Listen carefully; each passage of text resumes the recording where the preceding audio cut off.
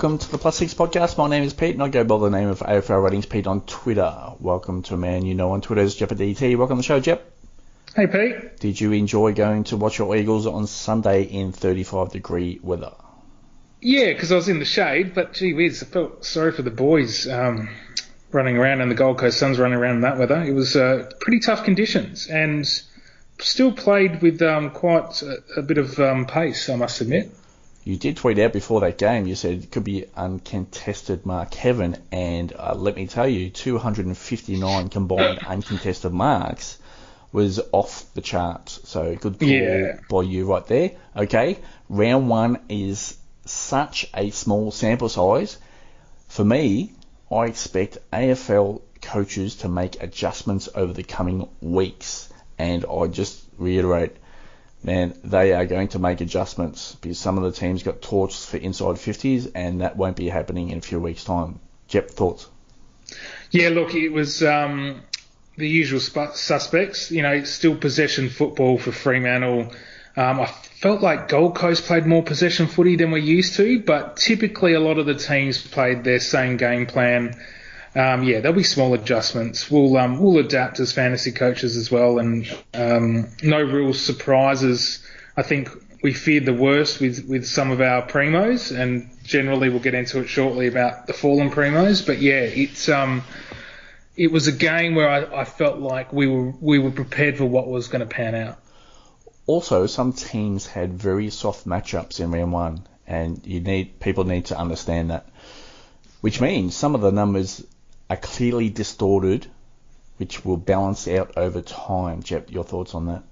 Yeah, absolutely. And I even, it's inevitable. As good as the Crows were, I'd be pretty surprised if they could keep that up for 21 more rounds or whatever it is. So it's there'll be some rise and fall, and we rarely have consistent players and teams. So yeah, good start to the season, but we've got to take the information that we have and roll with it.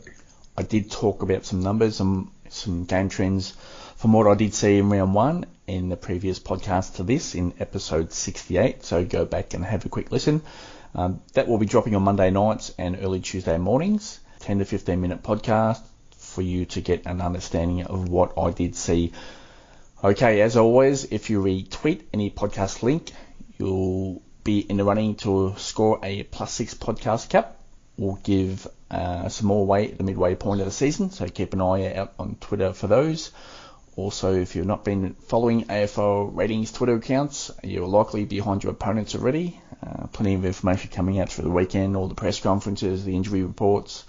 So jump on and follow. All I ask in return for the content are likes and retweets, and additionally, got some more fantasy content coming on aflratings.com.au this week, so just keep an eye out for that. If you'd like some analysis on breaking news down and playing roles, fantasy injuries, etc., that's your home for this season. Remember, this podcast is focused on AFL Fantasy Classic overall ranking. We are recording this podcast on Tuesday night, March 23, as always, and which is quite important, make necessary adjustments when news comes to hand. Okay, Jep, what are your 5 takeaways from round one?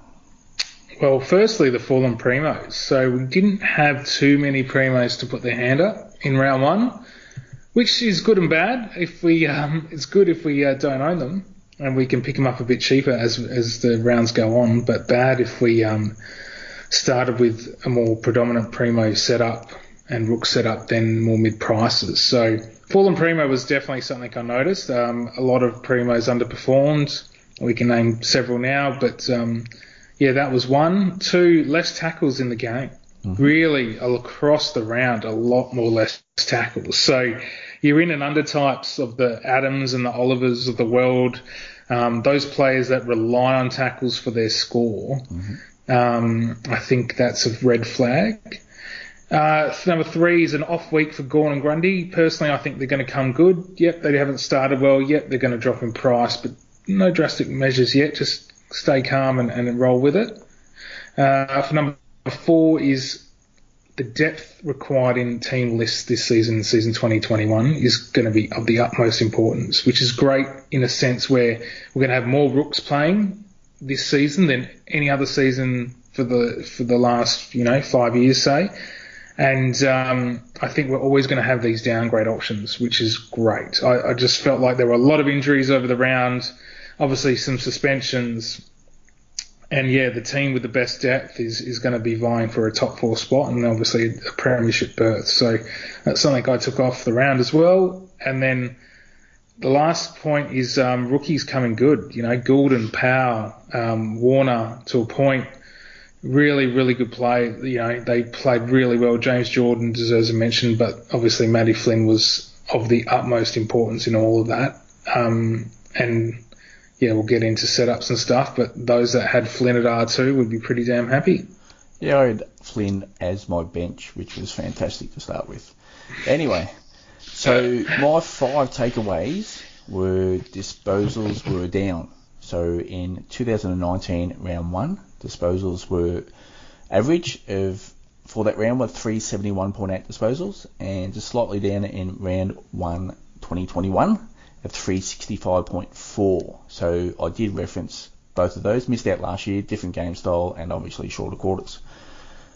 Premium players, this is number 2. Premium players took a massive hit in round 1. And number 3, some players under 300k really surprised. Number 4, rucks overall were underwhelming. I think that was pretty much an opinion most people could see.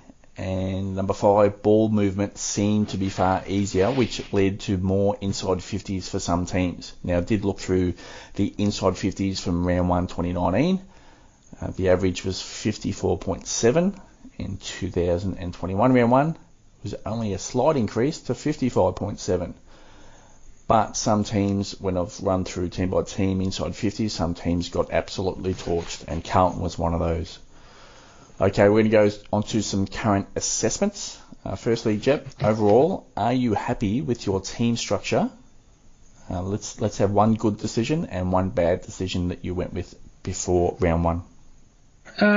The good decision, so yes, I'm very happy with my team structure. The good decision is the Primo Ruck and Rookie Ruck setup as R1 and R2. I'm pretty happy with that. I, like you, was silly and left Flynn at R3 to start the round, or start that round, rolling lockout, and unfortunately missed out on his big score. But I still, have the Grundy and Flynn combo, and I think that looks to be the winning combo from what we saw in round 1.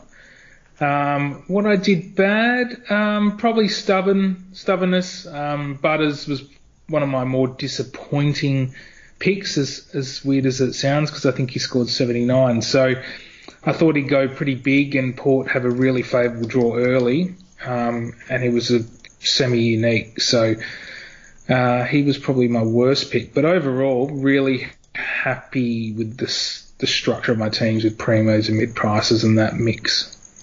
Yeah, for me, I thought paying down at the ruck position was a correct call, and I'm pretty happy with that. Overall, I believe my structure is quite good. I'm very happy with it.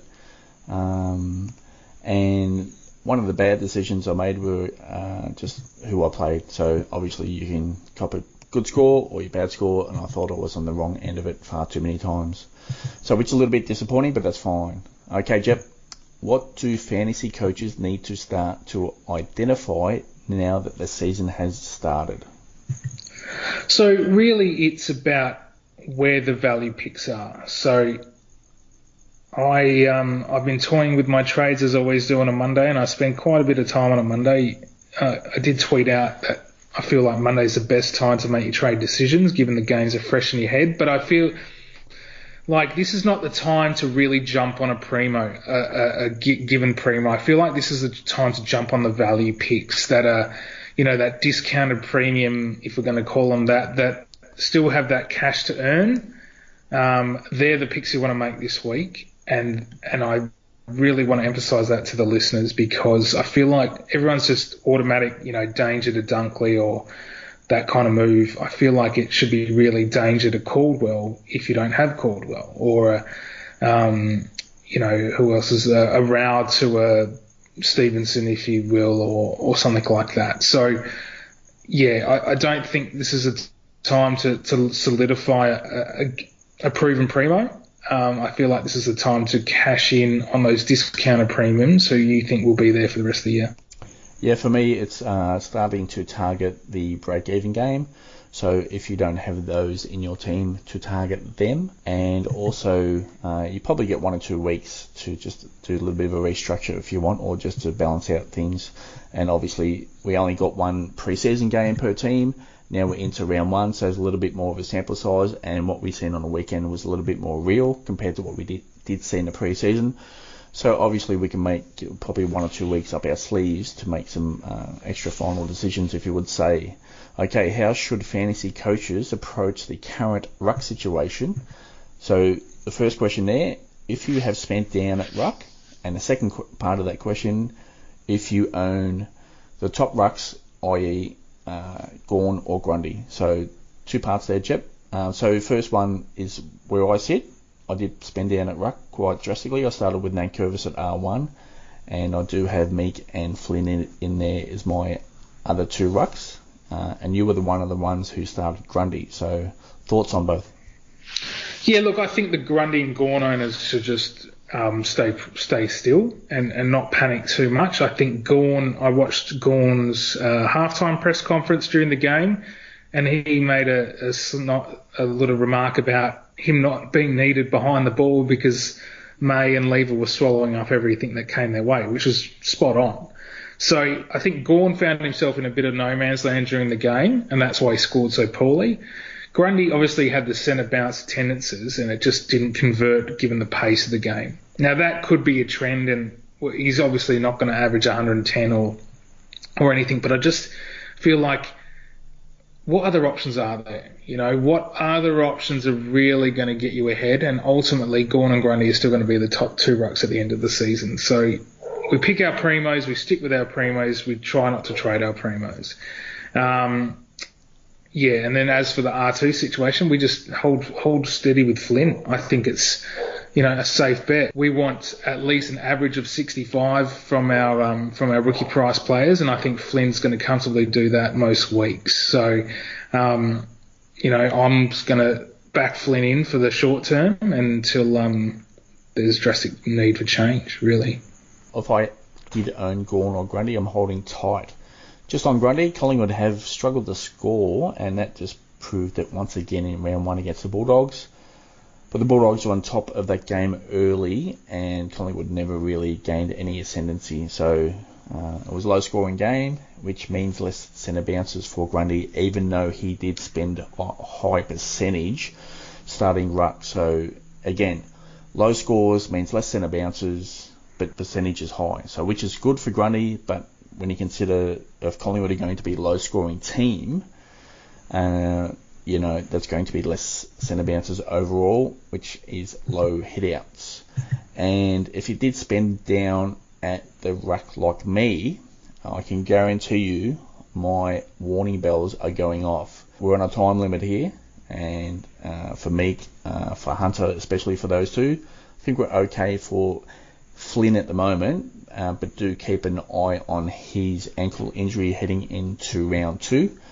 And just a couple of updates on Meek. Sean Darcy is available to play this week, so whether they go with the dual ruck setup at Fremantle or Meek misses out altogether, that's something to keep an eye on. And from Hunter's situation at St Kilda, he got torched by Flynn on Sunday, which I didn't expect to that extent. So when Ryder, and it's potentially he's going to come back early, when Ryder comes back, Hunter's straight out of that team. Marshall, from what I can hear, is still 2 to 3 weeks away. But some of those timeframes can change really quickly, which will put Hunter under pressure. Okay, players that have a negative break-even jet. We've got Matt Flynn at -24, Errol Gordon at -22, James Jordan at -12, James Rowe at -9, Harrison Jones at -1. Which of those do you like? If you like them all, that's great. Oh, obviously like them all, but Gordon's the one for me. He's just a go-getter. He's a competitor. He really attacked the ball hard and did a lot of good things, obviously, but then made good decisions too. So, and for a young player to make good decisions with ball in hand, is a big difference in their development, and I think he's going to stick around in that 22 for a very long time. Unfortunately, the pressure of rolling lockout, I opted to change James Rowe out and put Harrison Jones in, weirdly to save about 20 odd grand. I wish I hadn't, because Rowe was obviously pretty good, but at the same time, a theory was that Adelaide were going to get pumped a lot of the times this year, and the ball wasn't going to go down Adelaide's forward line too much. So there was theory behind the madness, and I felt like Harrison Jones' job security was a little bit better. But he did look good, Rowe, and he played that high half-forward role at times as well. So, lots of like from the Rooks. And like I said earlier in the pod, it's more the depth of each team, and we're going to have a lot of Rooks playing this year. I think we're going to have a big injury season, and it's going to sting most of us at some point, but the Rooks are going to get a lot of games for sure. Yep, agree with all of those comments. There are over 30 players with a break-even of 120 points or more, Jep. How do you see this playing out in a salary cap format? Yeah, look, I've learnt from previous season not to trade out your primos, because you picked them for a reason. And yeah, they might start round one poorly, and they might even start round 1 and 2 poorly. But eventually they came good. And, last year I started with Bontempelli. He scored 55 against Collingwood. And then last week they played Collingwood again in round 1, and he scored over 100. So it's just a bit of luck in the draw. I felt like the Bulldogs are really on this season. All of them looked bought into Bevo's mantra. But generally coming back to if you've got a primo that underperformed and he's got a high break even, my advice is to stick with him. Look at other areas you can fix on the ground. Obviously, Danger's got to go, and Rao, they're the main priorities for pretty much half the coaches out there. But yeah, it's sticking with your primos because you picked him for a reason. Yeah, for me, for that many players with a break even of 120 points or more, once we get into round 3, round 4, round 5, there are going to be plenty of juicy options to trade up to. So start to generate that cash, and obviously start to target some of those players that you want to bring in long term as well, and obviously keeping in mind your buy structure there as well. Okay, Jep, onto a few key players for the listeners. Time to play like, dislike. Add a comment if you like, and we're going to do a 16 pack tonight. Let's start with Jordan Clark. Like or dislike? No, I still like him. Geelong to bounce back, and Jordan Clark to bounce back big this week. Yeah, I still like him. I did start with Clark there as well, so I still think that's okay. If he starts to struggle in the next couple of weeks, obviously job security is in question, but I think he's still solid in that team at the moment. Okay, Sam Berry, like or dislike? No, I liked him. Obviously, young Rooks struggled to play 4 quarters, and he started with a house on fire at half time and then ran out of gas. So he'll build his fitness with each week, and he'll be a very, very good player for the Crows and for AFL Fantasy coaches that own him. Yeah, I think it's a big like for me. However, I do think he's a potential for a sub there early on, just to make sure that he doesn't tank himself out early in the season. I thought it was fantastic early. His pressure was great. Some comments coming out of Adelaide this week have been very positive, so I think that's good for his job security early at least. It's a massive like there for me. Okay, Jaden Stevenson, Jep, like or dislike? Yeah, I like, but I'd just be wary with the players that return back in North Melbourne's team. So Jed Anderson's back this week, and then I think Cunnington's probably another week away. So I expect his centre bounce attendances and midfield time to be reduced, because forward to centre, I'll give you the tip, North Melbourne struggled. So he is as damaging forward to centre than he is in the midfield. So yeah, I would expect some fluctuating scores from Stevenson. Yeah, so you've got exactly what you said. Anderson due back this week. You've got Cunnington, who they were a little bit conservative coming out of concussion protocol last week, and Dumont, who's a little bit further away. Now, for those who watched the game, North Melbourne game, it was quite important because Stevenson was absolutely everywhere. He was back in defence, getting that handball received, passing it on, and getting it back again. He was everywhere. Now, Kangaroos coach David Noble was quite positive in his post-game presser. That's what he likes, that Stevenson adds speed to the game. Even though those three midfielders are coming back into the team, I'm still quite bullish on what Stevenson can do. If he's going to be playing that give and go from the back deep in defence through the midfield and to break those lines, and again, I did stress throughout the pre-season, those players who break lines are going to be highly valuable. David Noble has said all throughout pre-season that he wants to add speed to the team game plan, and Stevenson gives them exactly that. So for me, I'm a massive like on Stevenson. Okay, Andrew Gaff, you were at the game. He was pretty much non-existent for the first 2.5 quarters. Like or dislike, Jep? No, I still like him. Stuart Dewey had a clear game plan for Gaff. There were he was always checked. The Gold Coast Suns, and I'm on the third tier of the oval there, and I can see the whole ground right in the guts of the centre line. And obviously, I watched Markov and Gaff very closely. And with Gaff, you would see the Suns players point to Gaff, to their teammates when he pushed through the different lines on the field. So there was a clear game plan for Gaff to be close checked. He ran up and down that wing, God knows how many times. And there was a lot of times where West Coast, for whatever reason, wouldn't kick it to him, and he should have got the ball. So Gaff will come good. Stay strong. Yeah, for me as well, I did start Gaff, so I don't have any concerns there quite now. Just early in the season, actually happy that he got to 70 points in the end, because that looked like a total disaster in round one. So still a massive like there for me on Gaff. Okay, Jai Caldwell did pop in the tackles there against the Hawks on Saturday night. Now, the one thing listeners have got to know is that was a pretty soft matchup between both teams, giving up plenty of points left, right and centre. So Caldwell popped in the tackles, and he did kick off his round one score quite healthy. For me, actually, still I was concerned about his ceiling, but we did see it in round one, which is fine. So for me, it's a like. Jep, what are your thoughts? Yeah, I still like him. I think he's got the role and enough centre bounce attendances, and he plays that mark kick game a little bit as well. So there's a lot to like with Caldwell. Yeah, the role's still there, obviously. Okay, Andrew McGrath for Essendon as well. He had a massive round one score. As I said in last year with McGrath, in his junior career, he was an elite midfielder. He would be give and go through that midfield, and this game plan where the Bombers look like they're going to play corridor football, that suits him to a T. Your thoughts on McGrath, Jep? Well, I'm glad he brought him up, because he's one of these left field players that I'm looking to bring in.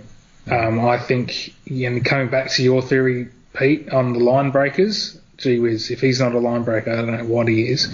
And he was phenomenal. So as a bit of a point of difference, and those who want to take a punt early, if McGrath's going to keep getting all these handball receives, then gee whiz, he's going to be in for pretty good scores most weeks. Just again, a reminder that Hawthorn-Essendon game, that was quite a soft matchup for both teams, so that's something to keep in mind right there. Okay, Jordan De Goey, he was a popular option there in round one. I did not start with De Goey. Your thoughts first, Jep?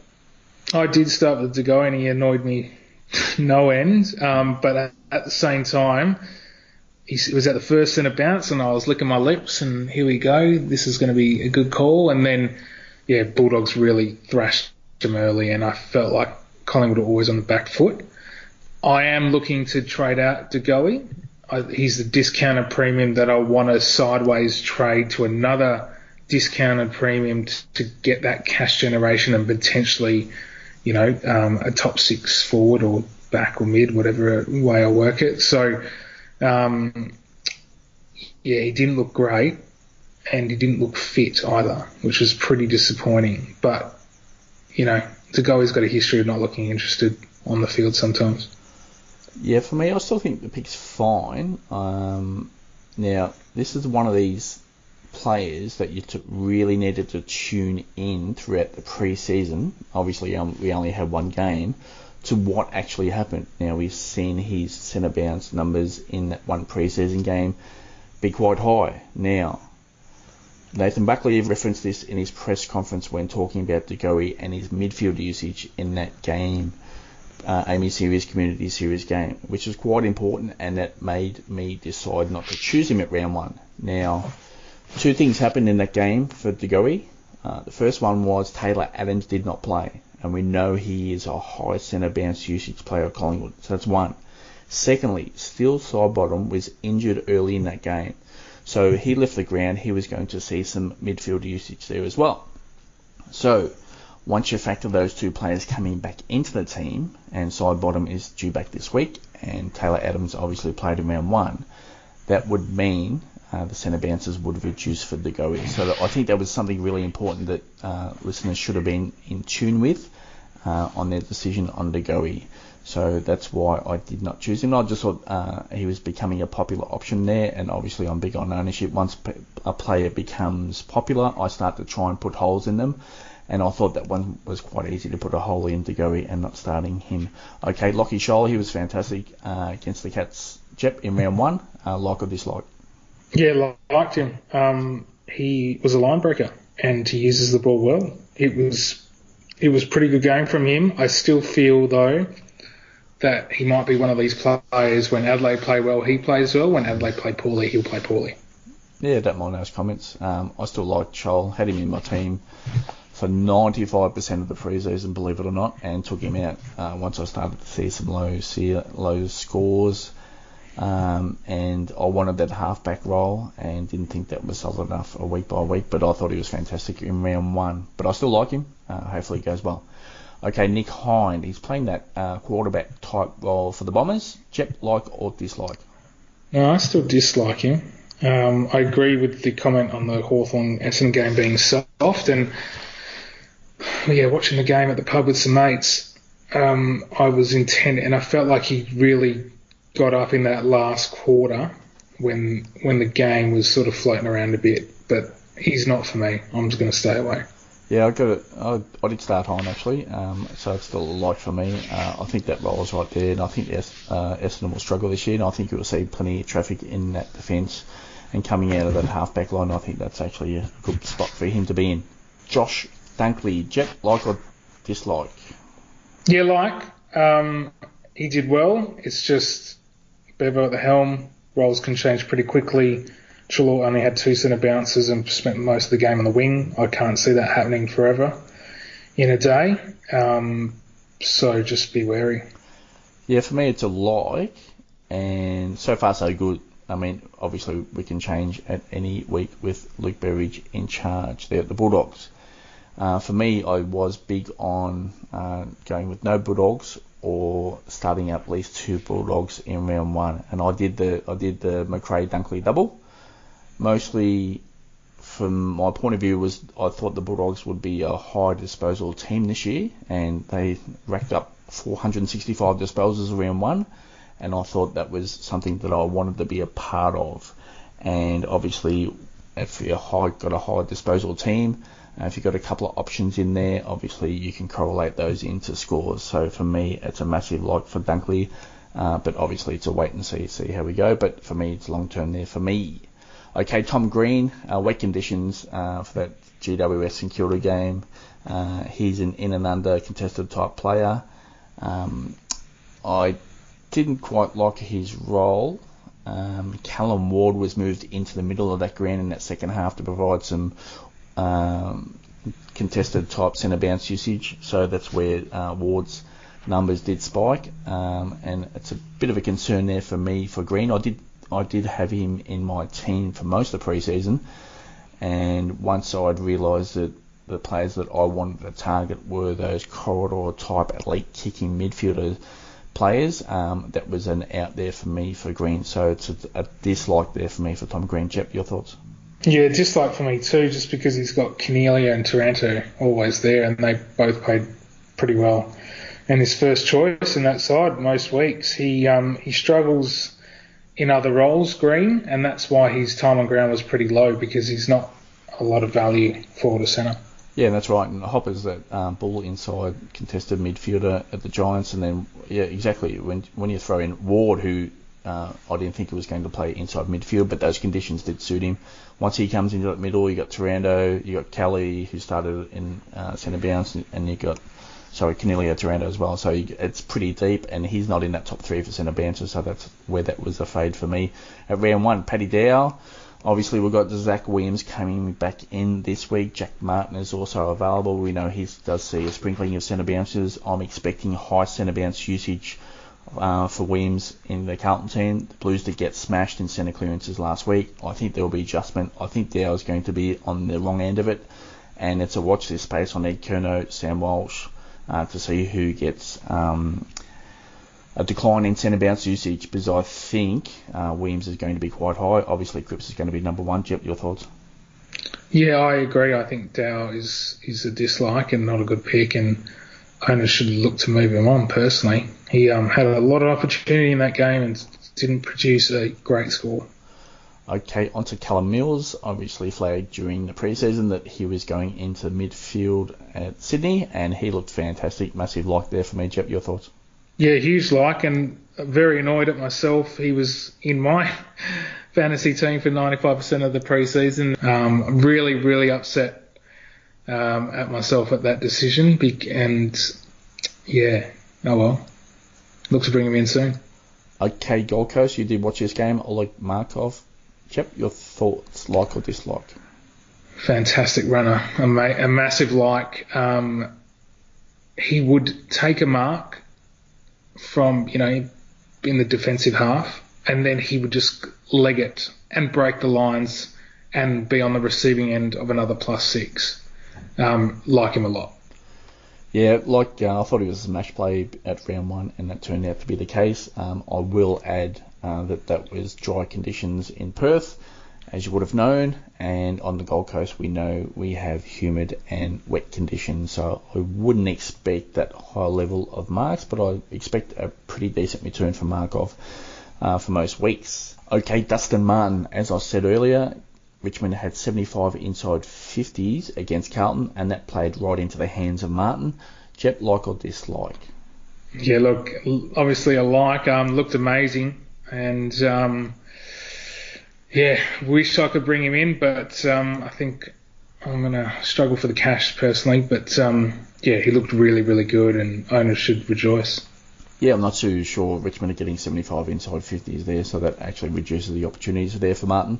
So that's something to keep an eye on. It was a soft matchup for Richmond in round 1. I thought Carlton defensively were pretty poor, and that was mostly due to the midfield. So, and that leads us into I still like Martin, but it's just to watch his space on what he thinks you can score.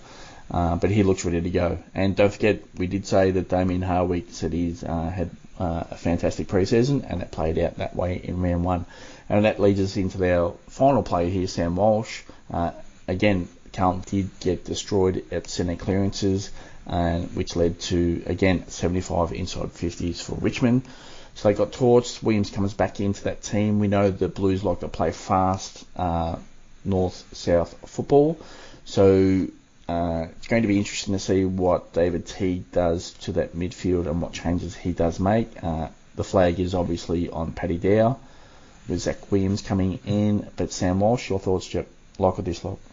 Yeah, I like him. I'm an owner. I thought he had the role, and it's obviously subject to change, but it just seems like they're going to put the faith in Walsh one way or another. So he's the gut runner in that team too. So both an inside and outside role, plenty of ball going to go through his hands eventually in a game, and he should score well. I thought he looked actually fantastic in round 1. So for me, the ideal setup for Sam Walsh would be Cripps and Curnow giving it out to Walsh, and Cripps and Williams giving it out to Walsh. So Walsh is that receiver in at centre bounces, and obviously the in and under work with Cripps and whoever else. So I think that's his role. I would like to see more of it actually, so he can just be that instant outlet. And obviously if he starts to run through that corridor, he can start to hit some high ceiling numbers. So I'm still a like for Walsh. Obviously, after a pretty good score in round 1, I thought he looked fantastic. Okay, just a couple of extra questions I'm going to add to finish off the podcast. A few final points to discuss. I did prioritise job security for players under 300k in my team. It's unlikely the sub will be consistently the same player each week, so that's something to keep an eye out for listeners. And I think that is highly important when making trades. Your thoughts? Yeah, agreed. Let's be fair. The goal is to get the rookies off your starting field as soon as possible every season, and this season is no exception.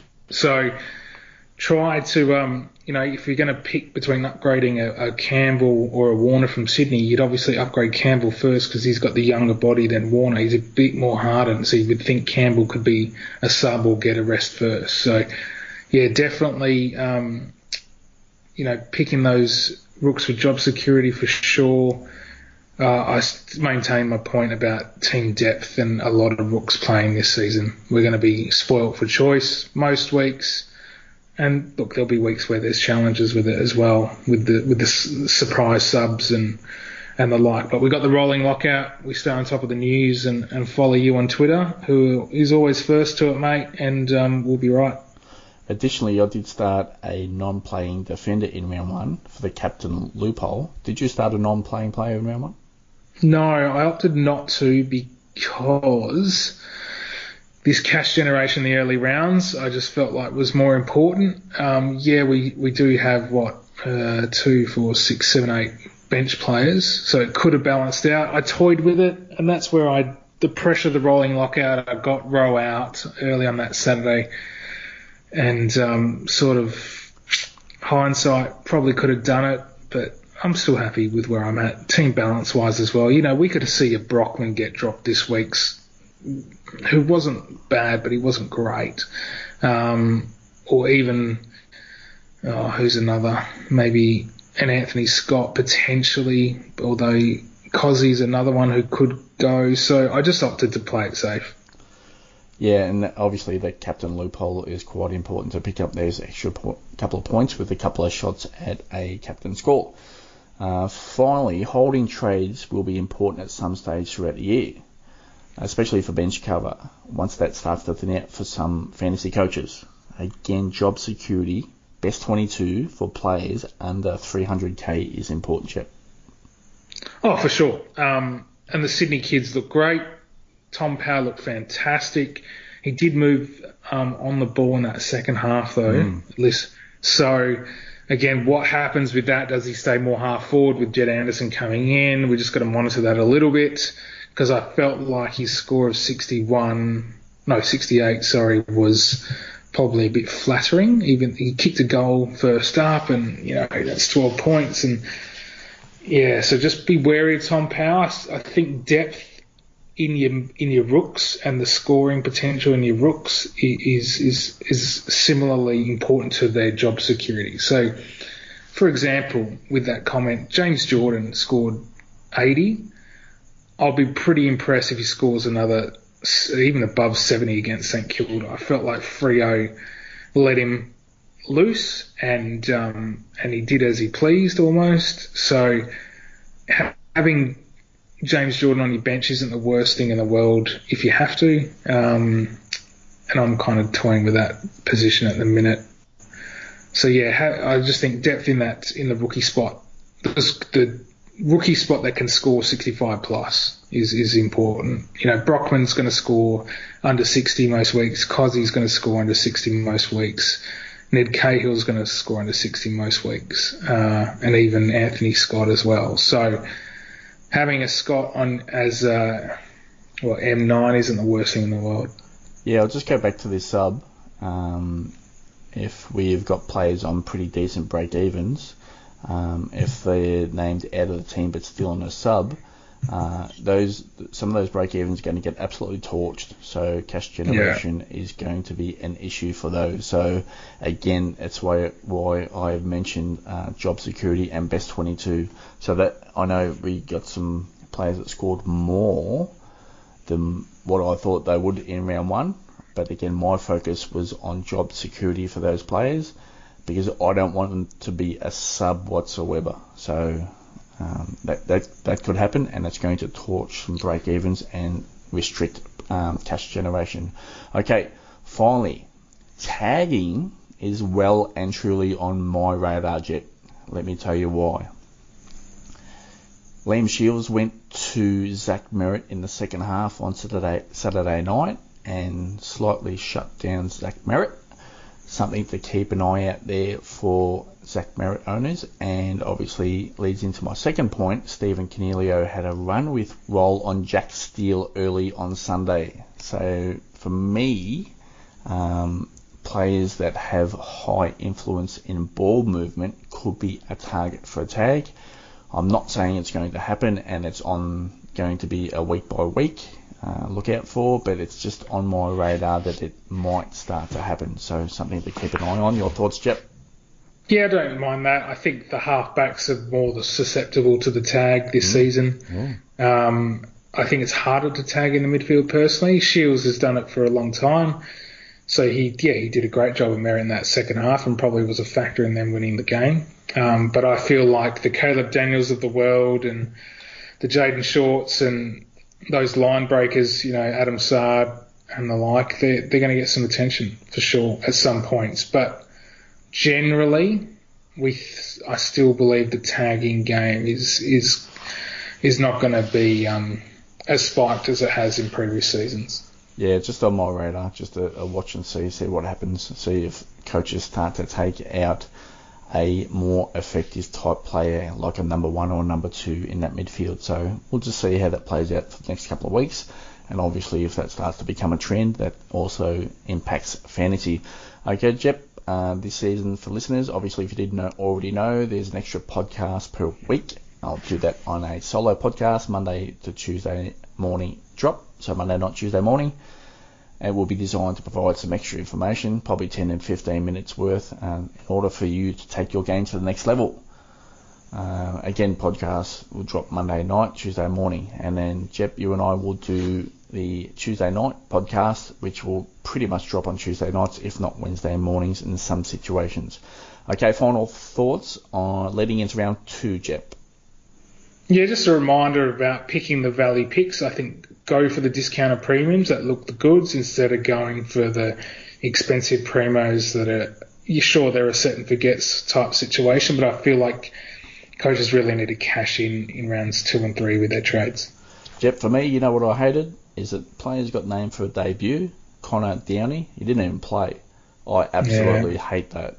I mean, yeah, I just hate it. I hate it 100%. So, that's something just we're going to have to deal with as fantasy coaches. Players get named for a debut and then all of a sudden, well, you're not even playing. Happened to Lazaro as well, really. And well, he came on the ground, so. Yeah, he scored a tenner, but and look, he's obviously discounted this week, and a potential good pick up down the line as teams play out. But look, it's just something like you said, we're just going to have to deal with, monitor, manage.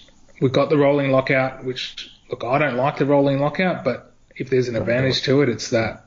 And I go back to the point of having depth in your rooks to cover that issue. Yeah, reiterate what I said about strong job security for these players under 300k. I think that's just a massive chance. If Tom Powell gets done for a sub, man, it just smashes his break even, so we might have to look elsewhere. So that's just something we're just going to have to monitor throughout the season. So hopefully those players that we have picked are high quality and will not be the sub. Anyway, Jep, that's it for episode 69. Thanks for tuning in, everyone. Thanks, guys.